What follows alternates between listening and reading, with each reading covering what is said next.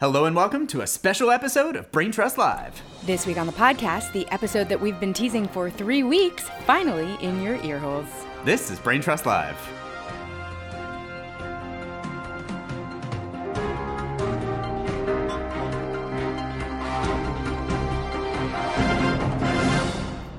Hey y'all, I'm Brent. I'm Lila, and you can find us on the web at www.braintrustlive.com. We are excited to finally get this interview to you. We recorded it quite some time ago. My world has sort of blown up in the last 3 weeks. We don't need to get into that here. But we wanted to get this interview to you. Ballots are going out.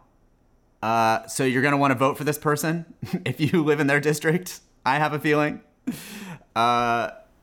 And we never actually announced who our special guest was going to be, but we're pretty excited because maybe a girl who is challenging Adam Schiff in the CD30 general election, that's our congressional district, came on and spoke to us a couple of weeks ago about the race, about her hopes that Adam Schiff would debate her, and about some of the issues that we're facing in CD30 and the excitement and general opportunity that is available to progressives in a jungle primary situation. And we're so excited to release this interview. Yeah. So I think that you're really going to love them, for starters. And also, look, maybe you're looking to vote for somebody that's not Adam Schiff for once. Yeah, and we talk about this in the interview, but I mean, it's the first time that we've had a left challenge to Schiff, at least in the general. So, maybe you're thinking, I saw Adam Schiff in a fancy suit on MSNBC, but that's really all I know about him. You're going to want to listen to this interview. And think differently about how you want to vote in a general election between two Democrats anyway. I mean, this is not the normal binary Democrat-Republican race we're talking about here. And so I think, this interview and just the general slate of Democrat versus Democrat elections that we have going on in California gives us a chance to talk a little bit about what it means to vote in a state with jungle primaries when the general election is going to be between two Democrats. Yes. We also mentioned that ballots are going out. That means that our prop election guide is going out soon as well. We're really excited to give you a look at some of the really exciting props and less exciting props that are going to be on the ballot this year, as well as some of the other Democrat versus Democrat general election races that are going to be going on in Southern California. That's right. About time to dive into some research that we've done for the last 10 election cycles on dialysis props. Because we got one of those. Once again, our statewide expertise on dialysis will come in handy, as well as our statewide expertise on gambling, which we are soon to have, because the most expensive prop in California history is no longer Prop 22. It is now Prop 26. That's one of the gambling props that you've been seeing incessant ads for. I think something like $400 million has already been spent, or close to that, as of October 1st. So we're looking at really putting the Prop 22 legacy to shame. And we'll have all of that on our ballot guide as well. And one other note before we go to the interview, we mention a candidate forum that we, as of a few weeks ago, hoped would happen. That candidate forum is actually happening this Wednesday between Adam Schiff and Maybe a Girl, so you'll actually get to see them debate. Yes. So, you'll hear Maybe a Girl in this interview mention that the hope of a candidate forum happening. It's happening, and it's on October 12th. You can find this information on Maybe a Girl's Twitter, which I would highly recommend following anyway, just because it's a good follow. But it's happening on October 12th from 2 to 5:30. It's being sponsored by the League of Women Voters of Greater Los Angeles. You can stream it on the My Glendale YouTube channel, or there's a live stream for the forum on the City of Glendale website. So you can find it there. All of this information is on their Twitter. And there's also an email address to send questions to. So if you have questions for either Maybe a Girl or for Adam Schiff, there's a way to email those in. So that is upcoming, and I highly recommend watching if you're able. And with that, I hope that you enjoy getting your ballot. Please send us an email at braintrustapproved@gmail.com if you want to be added to our candidate and prop guide list. And I hope you enjoy this interview with Maybe a Girl. We had a great time recording it. We're so excited today to have a really special guest, maybe a girl who is a candidate for Congress in our home district, CD30 in Southern California. Welcome to the podcast. Thank you so much. Tell us who you are and why you decided to run for Congress. Yeah, absolutely. So my name is Maybe. My pronouns are she, her, they, them. And I currently serve on the Silver Lake Neighborhood Council right here in Los Angeles.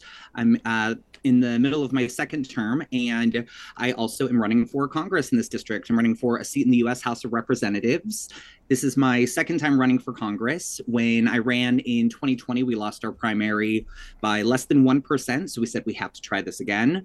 So this time around, I think with name recognition and just really getting out into the district, we've been able to do that. And we ended up winning the primary election this year. So we will be on the ballots for the general election.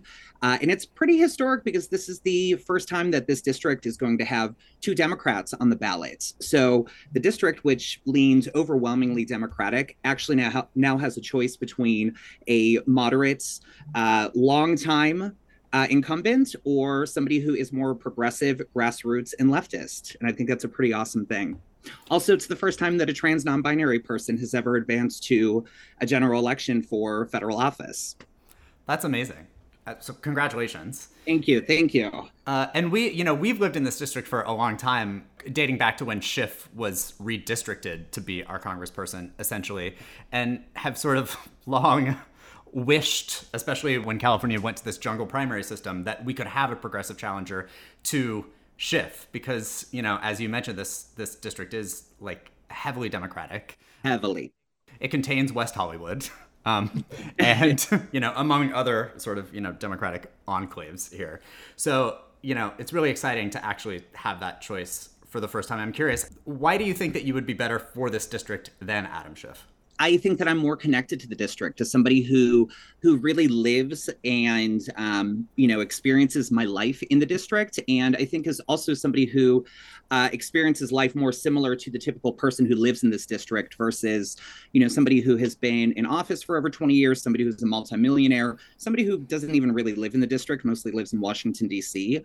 And I think that, personally, I'm a renter. I am working class. I still work part-time, during the campaign. I work at a restaurant a few days a week to make ends meet. And, that's an experience that a lot of people in my district know about, worrying about how to pay rent and how to get through the pandemic. These are issues that I think are very relative to working class people and families in the district. And I think that current representation is a little bit out of touch at this point. I've lived in the district now for almost 10 years, and quality of life has gotten worse in the district, especially for people who are already on the edge. A huge issue right now in Los Angeles is homelessness. And, homelessness in my district has increased by more than 30% in certain parts of the district since 2018. And I think unless you are somebody who knows what it's like to be a renter, knows what it's like to be a struggling working class member of the community, I think one might be a little bit out of touch. What are the main platform pieces that you're running on? Yeah, so I like to describe my my platform as an intersectional humanitarian platform, mostly involving a lot of social issues which highly overlap. So, things like universal health care, housing for all, education for all, environmental justice, racial justice, LGBTQIA rights, reproductive rights, gun control, alleviating homelessness, staying out of war. A lot of these issues have a lot of overlap, especially, some of the social and economic issues. One of the things that has been a challenge for my campaign is really differentiating myself from the incumbents, because I think a lot of folks think that the incumbent is progressive. They think Adam Schiff is progressive, especially because of his work on the impeachment and the January 6th committee. Thing is, you can be progressive in certain ways and very not progressive in other ways. And personally, in my opinion, I think to be anti-Trump is about the lowest bar that we can consider if you're any sort of, any part of the left party. So I think that those are issues that are important to the district, is having somebody who's actually a leftist and Schiff, he says that he supports Medicare for all, but he also owns stocks in pharmaceuticals. He says that he is interested in environmental justice, but he votes for a nearly $1 trillion defense budget every year, giving money to one of the largest institutional polluters on the earth. So there's a lot of conflict between what he says and what people think about him versus his actual voting record. Yeah, I think people are always surprised when I'm like, well, he was like one of the original Blue Dog Democrats. I mean, right? This is a man who is like a moderate and used to be really proud to say so. He sort of moved a little bit when he got redistricted, I think in a sort of self-serving way. But and there's also, I think there's a huge difference between saying that you support Medicare for all and knowing that you're A, probably never going to have to vote for it, and B, and B, really fighting for it. You know what I mean? Like he's not a voice on the issue. So it's one thing to say I'm a co-sponsor of Medicare for all, and it's another to sort of be in Congress drafting plans to vote on it. Exactly. Demanding that it comes to the floor, and that's something that I haven't seen from my representative. And you really hit it on the nose when you said one of the OG Blue Dog Democrats, and he is very. He's very police heavy. He's very military heavy, and you can just tell that by looking at who his donors are. His donors are, he's accepted, hundreds of thousands of dollars from weapons manufacturers and defense contractors. So it really should come as no surprise that every year he then goes and votes in their interest for a nearly $1 trillion defense budget. It's kind of this revolving door of, lobbyists, contributing to Congress people who then vote a certain way on legislation, and then it repeats on an annual basis, ultimately ensuring that those, who are well-funded stay in office. One of the things about our campaign, we are entirely grassroots, corporate-free. We don't take any sort of corporate PAC money. And so it has been difficult for us to get out the message when we, haven't raised $15 million like the incumbent. But again, you take a look at where a lot of that money is coming from, and it's coming from a lot of corporate interests. Yeah, absolutely. Yeah. So we talk a lot on this podcast about how a big part of politics, and specifically electoral politics, is performative. And that's in part because I'm a healthcare advocate. So I've spent a lot of time on the Hill, and I understand there's a performance piece of just being involved in politics, of being an advocate.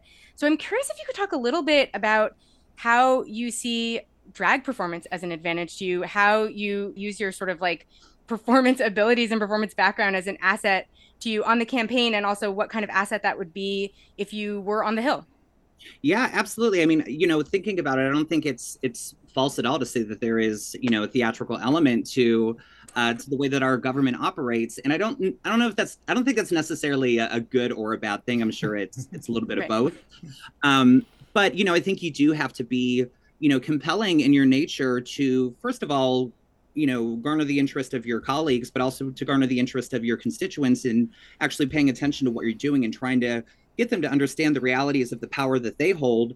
And, not just in terms of electing people, but really helping to shape and influence policy. And so I think that's, something that is, I see in the entertainment world all the time. It's not that crazy to have somebody come from the drag world and go into the political world. I think, especially from a skills point of view, understanding how to speak to people you don't know, speaking in front of a large crowd. There is definitely a theatrical performative element to that. And I know I feel like the word performative is a little bit pejorative lately, but you do have to sort of play it up, I guess, in a way, to get people interested. Sure. A campaign is essentially just like a giant meet and greet, I guess. Yeah. Probably, right?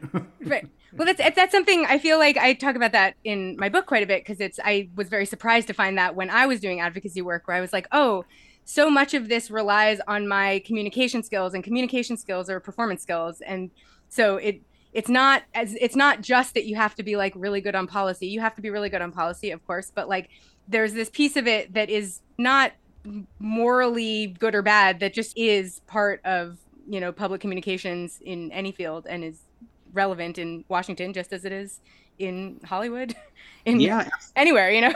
Being able to connect with people, being able to speak their language, and try to understand where they're coming from and their experience. For me, it's also been a really great tool, because I perform on a weekly basis to an entirely different crowd every week. And most of those people are folks that live in my district. And so, I think we need to get past this idea that a politician needs to, have a certain background or a certain amount of experience, because I think life experience is especially something that has not been seen enough in, our federal government. And so, I think that, just being able to speak to a whole new crowd of people every week has been a very great tool. And, it's helped our campaign to get the word out a little bit more. And, also it's okay to be a drag queen and be in politics. Yes. Right. Hello. Yeah. I'm curious, you sort of hit on this, just sort of like being somebody who isn't the typical person to be in Congress. I'm curious where you see yourself fitting in. Do you see yourself with the squad? Do you see yourself working across the aisle? Do you see yourself as confrontational? Do you like where, let's say you win, what's your game on the Hill?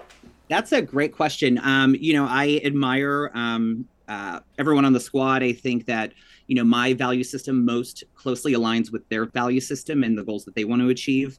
I don't necessarily like the idea of just immediately being lumped into a clique. Sure. But I do think that, my voting record will very similarly match theirs. I think I'll actually, sort of govern in the same way that I behave and govern on my local position. I think when folks elected me to my local council, I think there was this sort of a big deal because, first drag queen ever elected to a public office. And it's like, well, what are we expecting? What are we expecting? And the thing is, what I ended up doing is I ended up just doing my job that I was elected for. And so I think people are expecting like this big show sometimes, but I'm here to serve my community. That's what I was elected for. I have my own shows that I do, for my, drag interest, but being elected locally, that's a very important thing that I take seriously. And, folks didn't reelect me because I'm a drag queen. They didn't reelect me because I'm a trans person. They reelected me because I'm doing my job well and I'm doing what they elected me to do. And that's exactly what I will do when I'm elected to Congress. I don't want to go in and make this big scene and make it all about me. And I think that's what a lot of people envision when they think of, drag queen being elected to Congress. I always also like to describe it like this: drag is what I do, but trans is who I am. I'm more so interested in representing trans issues, in addition to the issues of so many intersectional marginalized communities when I'm elected. That's my goal of why I want to be elected. And, I think it's important to have a very visibly queer person in office. I think this is something that a lot of queer people can relate to. When you're kind of coming into yourself, you start to code switch a little bit and you try to, fit in. And I'm past that. I'm here, I'm loud, I'm queer, I'm myself. And I want to show people that that's who they deserve to be as well. And you shouldn't be limited in your choices of what you can do or your place in society just because of, factors like that. And Chris, I want to talk a little bit about, this is your second challenge to Schiff, as we mentioned. I want to talk a little bit for a second about jungle primaries and the strategy piece of running in a jungle primary. It's a little different than running in a traditional party primary. And I'm curious if you could talk a little bit about what you learned from your first run that you're carrying forward. This has been a more successful run in this cycle. Mm-hmm. I'm sure that you learned a lot from that first run, but also, this is a steep challenge. Schiff is very entrenched. He has a lot of money. He has a lot of visibility. In the event that those obstacles are too great to overcome, what are the benefits to having launched this campaign from the left anyway? What do you see as the advantage of this system that you're running in right now? And, how are you planning to operate within it? Yeah, well, I think that, first of all, I love the open primary system that we have here in California. I think it's very democratic. I think it allows for anybody to actually have a fair chance of being elected. And, if I was in a state where, I was fighting for the Democratic nomination against Schiff, I probably would not have run because of his vast popularity, his broad popularity amongst the Democratic Party. But I will say that, he is broadly popular, but that doesn't mean that he's broadly popular in the district that elects him year in, year out. Schiff has never had to worry about his seats until I challenged him, because every other year when it comes after the primary, the normal results are such that he is then up against a Republican. And when we are in a district that votes over 70% Democratic, there's just no way, numbers wise, that a Republican will win unless literally every Democrat is sick on election day. But they also take care of that because now you can mail in your votes. You can drop I was going off. to say, you could be sick. You know? They'd have to be months and months of illness. So I think it's a wonderful system that we have. I definitely am more of a fan of things like ranked choice voting, but that's a different topic. But I was actually surprised that nobody had decided to ever challenge Schiff, especially as you mentioned earlier, he has sort of become a little more progressive, a little bit more left of center since he has been in the public spotlights. So I was surprised that nobody had ever challenged him. And sometimes you have to be the person to step up to the plate. I will say I actually was really inspired by AOC's run in New York. You know, she challenged somebody who is similar to the role that Adam Schiff plays in my district. And, you know, she beat all the odds and she won. And it's not really an impossible thing. And I wouldn't be running if I didn't think we actually had a chance of winning. For us, it does come down to, money, and it takes a lot of money to run for Congress, to get the word out there. But I'm confident that if people know about our campaign and know about the values, the people power values that we stand for, that they'll vote for us. And so I do think that one of the positives of this campaign, even if we don't advance, even if we don't win, is that I have noticed that the things he's discussing and his ideas are pushing left. And I know that he wouldn't have to do that if he didn't have somebody challenging him from the left. You know, the other thing is, believe it or not, I've had so many people who wonder how I even have the audacity, the nerve to run against Adam Schiff because they think that he's some sort of idol. And the thing is, I actually helped to preserve the Democratic Party in a way because I prevented a Republican from being on the general ballot. So I made it such that there is no way a Republican is going to win in this district. The funny thing about that, now that I think about it, is so a lot of the fundraising that Schiff has been doing ever since we won the primary is he's been a little bit dirty in his efforts, in his text messages, his emails. He's constantly saying to people, please donate to our campaign so that we can keep our Democratic majority.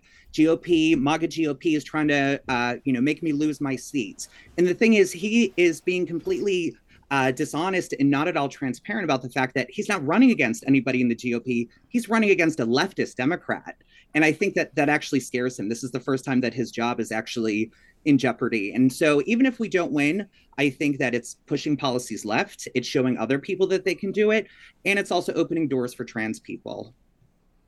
That's something we talk about so much on this podcast, because I think so often people either give up on seats with entrenched representation or don't sort of think to challenge people from the perspective of like where the voters are in that district.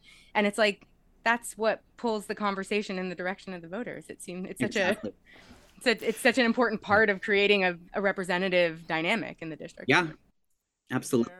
Is there going to be a debate? Are you pushing for a debate? We have been pushing for a debate since 2019. I'm sure.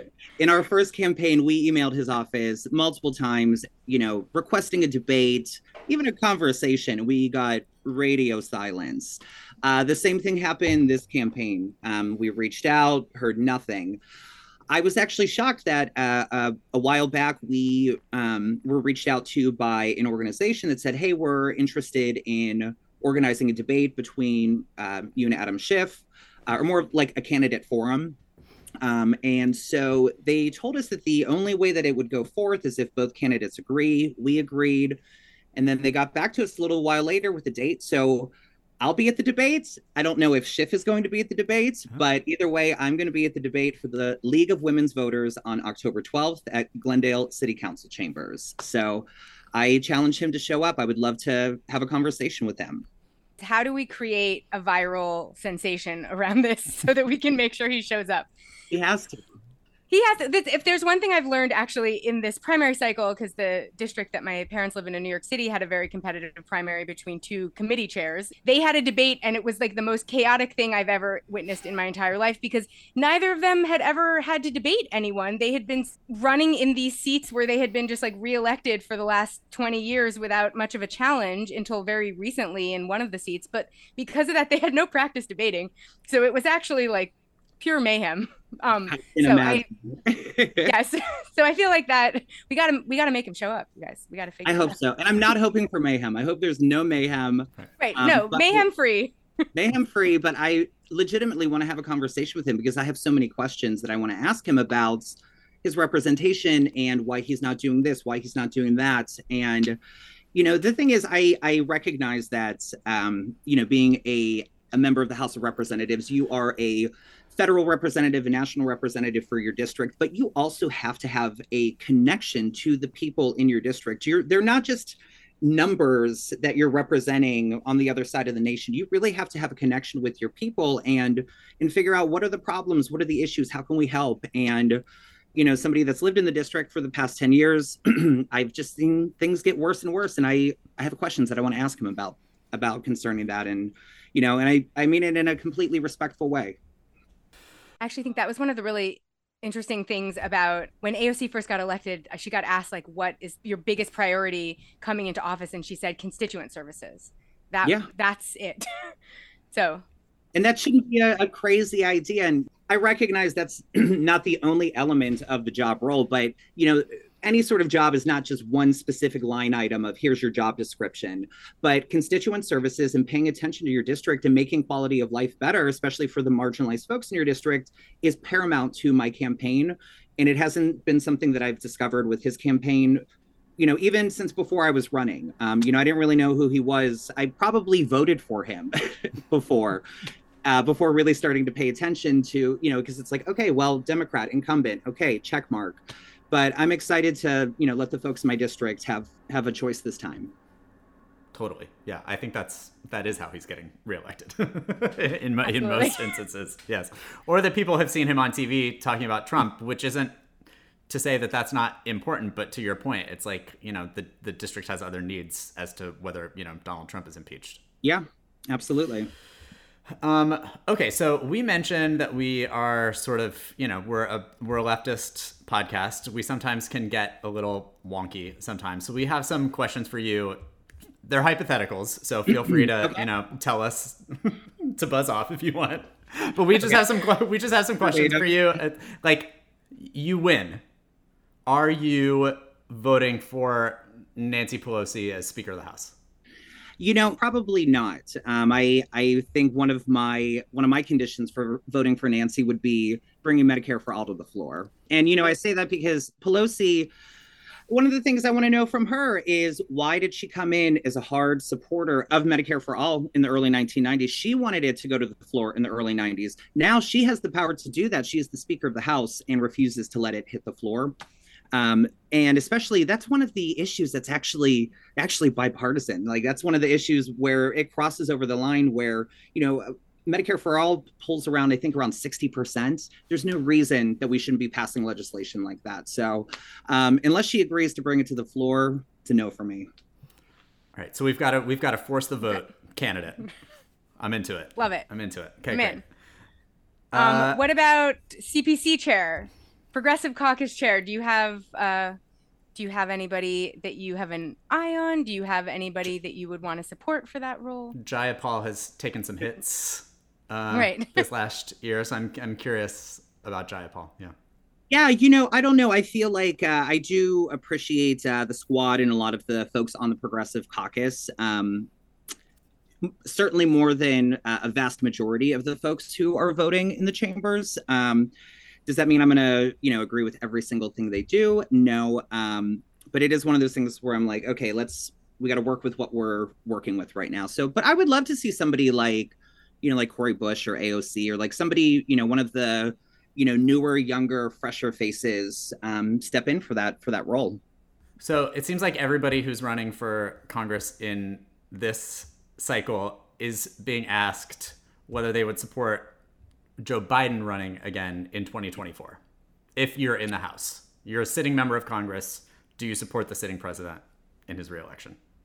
It's tough. It's tough. I've been a firm believer of let's always make this the last time we're voting blue, no matter who. Biden was literally my last choice out of all of the primary candidates in 2020. I still don't know how it became him. I'm glad that it wasn't Trump. This really is one of the lesser of two evil situations.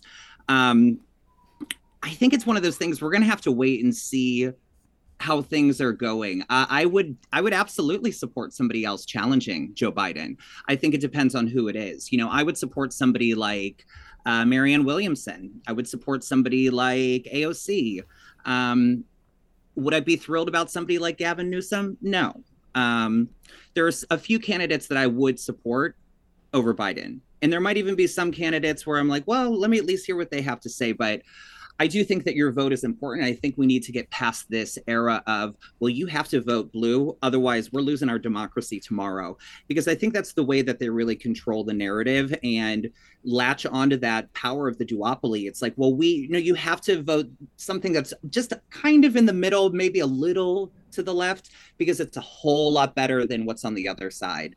And I think that there's enough people who don't want what's on the other side to allow it to happen. And I think we need to be less afraid of wasting our votes and really using our voting tools as a power, using that to control the narrative as the people rather than letting the duopoly control the narrative of the people. So long story short, it depends on the circumstances. If it's just Biden versus DeSantis, then yeah, I'm going to support Biden. If it's, somebody trying to challenge Biden, I am absolutely open to that. Hello, that's what I'm doing right now, Right. The beauty of the jungle primary, coming out of the jungle primary system. Hello. Yeah. With that in mind, though, actually, what are, we've seen the Democrats sort of punt on some issues that I think, are pretty foundational to really all of our quality of lives, things like the marriage equality vote, but then also the kind of lack of action after the Dobbs ruling. What do you think about them punting on marriage equality? What do you think they should have done in response to the Dobbs ruling? Like, strategically, what do you wish was happening right now? Yeah, I think I'm kind of just overall annoyed with just everything that's going on in national politics right now. I think, one of the things that bothers me is, we are at the halfway mark of this current administration, and we're only just now starting to see some sort of bills with a little bit of substance moving through, not even ideal bills, like reconciliation bills that are like, okay, there's some good in here, definitely some bad as well. But I think it's interesting to see that the administration is taking so many sudden moves before the midterms. And I think that it's kind of this ploy to show voters that, hey, look, we're doing the job you elected us to do. What they're actually trying to do is get reelected. And when it comes to gay marriage, it really bothers me that queer people, that folks in the LGBTQIA community right now, we're literal pawns. We are pawns in a greater political discourse that we actually don't even have much of a say in that conversation. I think there's about 10 queer people in Congress right now. There's never been a trans person in Congress, yet we have federal legislation being introduced that is attacking queer rights, more specifically trans rights. And, we're not asking for anything special. We are asking to use the bathroom. We are asking to play sports, to use the locker room that aligns with our identities. And so, that was actually even one of the reasons that I wanted to run, was because I felt that, even though when I decided to run, there hadn't yet been the sort of influx of this legislation yet, but I was starting to notice it on the state level. And I said, well, it is really important to have, a very outspoken queer trans representative on a federal level, advocating for queer and trans people when, there are, dozens of legislatures across the United States that are introducing and passing anti-queer legislation. There's been, I think, around 300 anti-queer bills this year alone, and we're only, 3/4 of the way through it. So So anyways, long story short, I think that I'm disappointed that queer people are being used as pawns. I think a lot of people are being used as pawns right now, not just queer people, but in this specific conversation. And I think that more needs to be done during any sort of administration throughout the whole term, rather than just at the end when people are paying attention to the election cycles. I think it's kind of a joke. Agreed. I have one final question for you that is maybe a completely off the wall question, which is, this is really one of the first cycles where I know at the state and local level, we're seeing a few trans candidates kind of getting some visibility at the, for local office. I'm wondering if there's been any effort to coordinate or any effort to kind of like create a community that sort of serves the same function as, there are groups like Emerge that help women run for office. For queer candidates sort of broadly, there are some groups like Equality California, or, groups that help queer candidates get onto the ballot. Has there been any sort of, are there any groups that are doing that for trans candidates? And specifically because we're in a time where trans issues are so visible and trans rights are so under attack, is there any kind of organizing force that's helping bring people who can really represent lived perspectives on these issues? From what I know, it's still mostly, rather than specifically trans, it's still mostly broadly queer, broadly LGBTQIA. Organizations like the Victory Institute are, helping to, prepare and train candidates to run, and organizations like that. But, I am familiar with some of the state legislature candidates who are trans who have recently been elected, like Sarah McBride and Danica Rome. And I've been, I follow them. I'm always kind of hoping for the follow back. I haven't gotten them yet. But I would love to, pick their brains about what their experience has been like. I did a joint campaign event with another non-binary candidate who's running for a state seat in Iowa. Their name is Alejandro. We did a really fun event called Dungeons and Drag.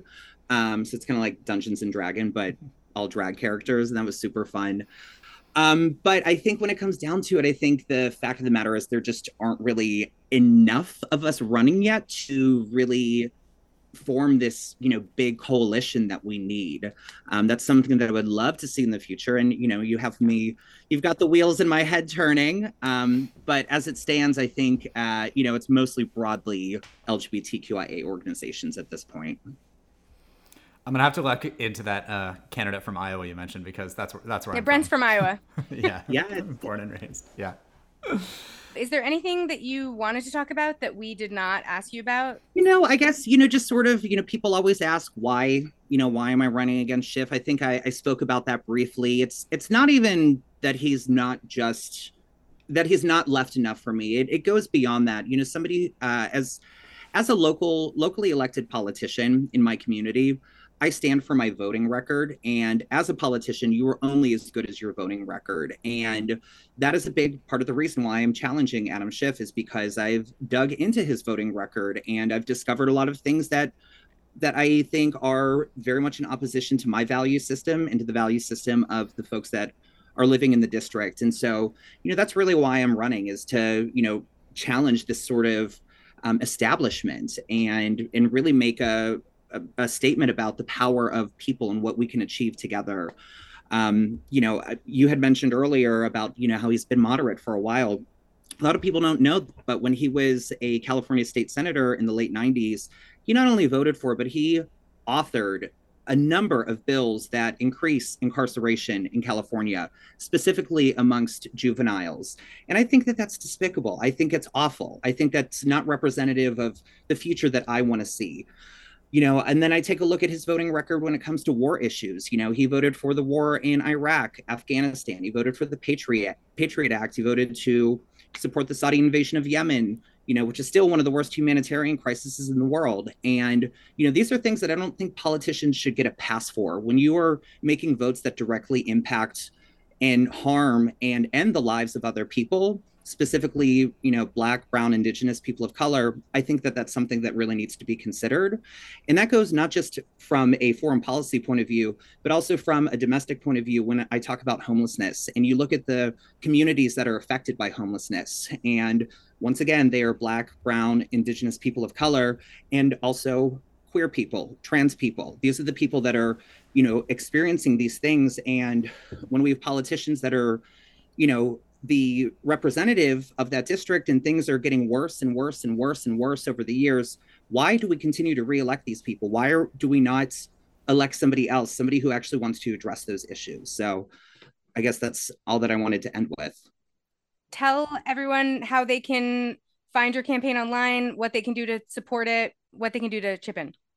Yeah, first of all, I hate asking for money. I know we're all broke, but we could definitely use some money. We raised, we won our primary election with about $22,000. We spent about $1 per vote versus $15 million, and we've made it this far. So if folks would just chip in, $5, $10, it really adds up so we can get a billboard, get some more canvassers out there.